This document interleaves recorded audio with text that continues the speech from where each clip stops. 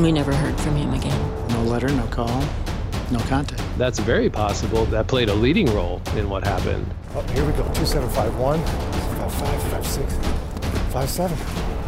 This is it. I think it's an incredible story. I guess I kept wondering why everybody didn't address the elephant in the room. I'm Brian Dolan, and this is The Grandfather Effect. The butterfly effect. Ever heard of it? No, not the Ashton Kutcher movie. The actual butterfly effect. If you're not familiar, it's part of something called chaos theory. You see, most science operates in the realm of the predictable, things like chemical reactions and gravity. But what do you do with unpredictable things? That's where something like the butterfly effect comes in. In the 1960s, MIT meteorologist Edward Lorenz was studying long-range weather forecasting. Could it be possible to predict weather patterns weeks or even months in advance? Some of his colleagues thought with enough data, sure, it could be done. But Lorenz was skeptical. So he created computer weather models that contained 12 variables. You know, weather stuff like temperature and wind speed. And he discovered that minuscule changes to just one of the 12 variables produced wildly unpredictable results over time. Anything from a beautiful sunny day to a tornado. As an illustration of his discovery, he said that something as insignificant as a singular butterfly flapping its wings in one part of the world could ultimately cause a tornado in another. I know, it sounds hyperbolic, but think about it for a minute. If you take this idea out of meteorology into everyday life, you can see how seemingly inconsequential events can have very unpredictable yet momentous consequences, whether positive or negative. Consider those hurtful words from a bully in middle school that forever impacted your self-image, the casual encouragement from a teacher that nudged you toward your career. It's the flutter of those little things in life that change everything.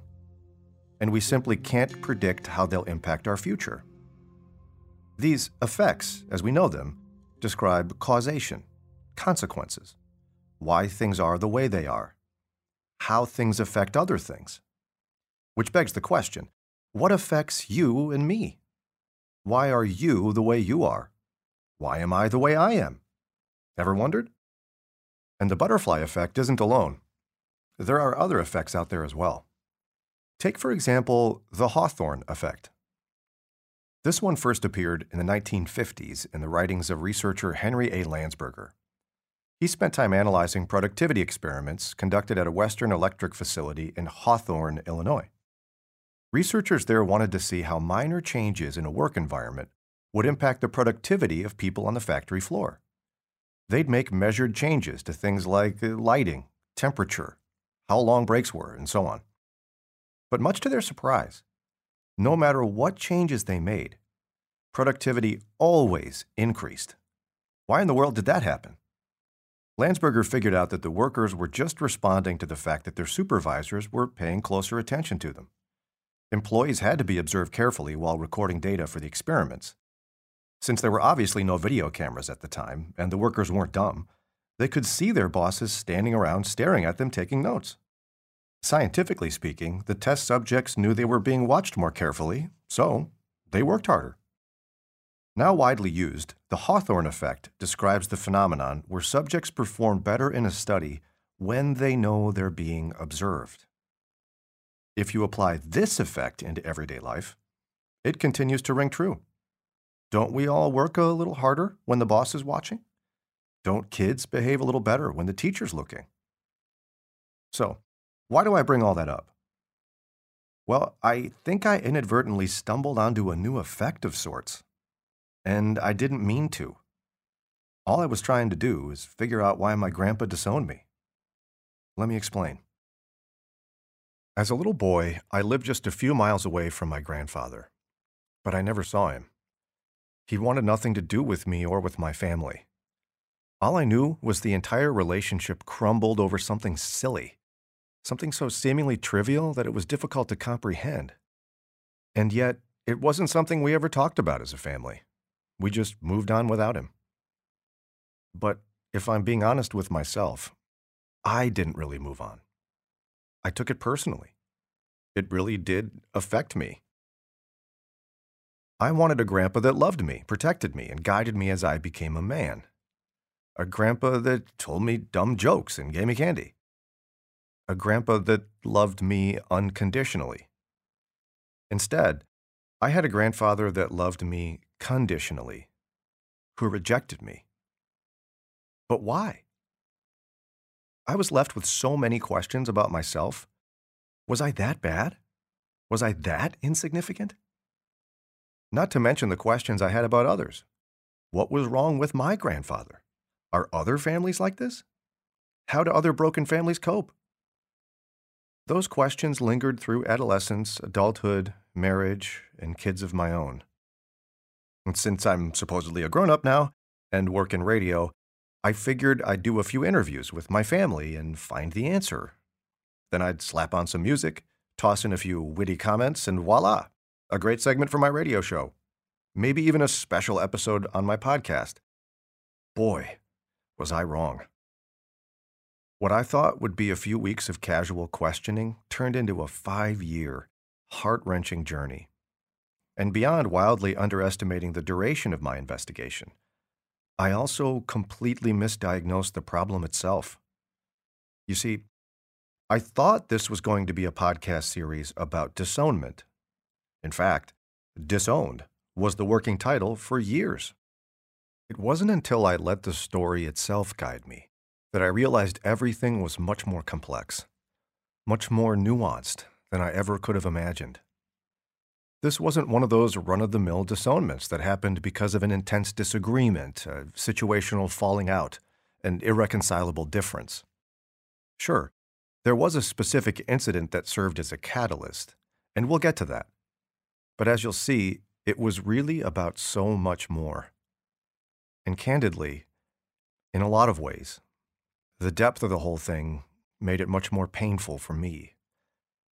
It would have been easier to walk away with a simple explanation, with justified blame, maybe a clear villain.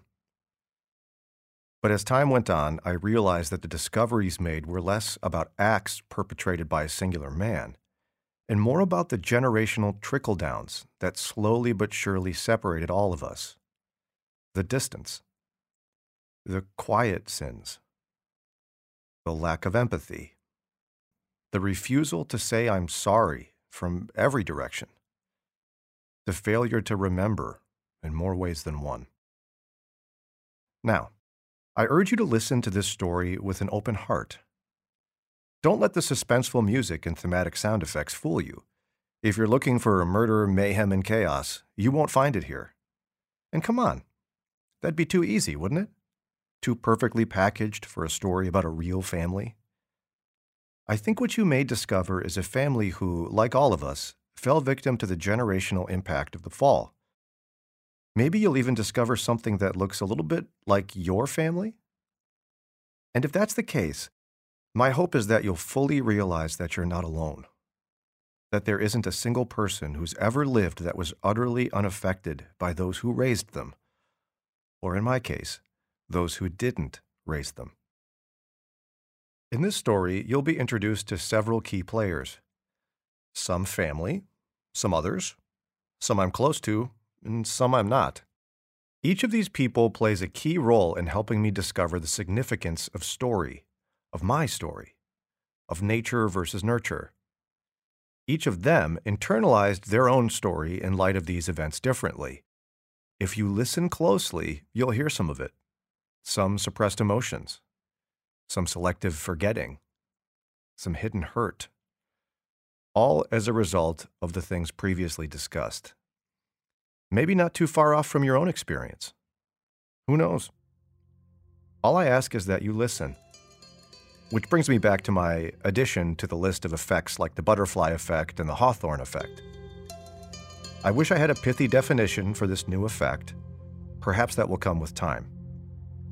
For now, what I can offer instead of a definition is an invitation to join me on this very personal journey of discovery.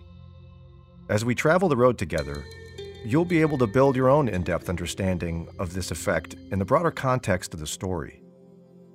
With that, let's go back to the beginning where it all started. In late 2016, I sat down in a recording studio in Cleveland and recorded what would become Act 1 in this series. It would also inadvertently become the first phase of discovering a story. This story, my story, is the grandfather effect.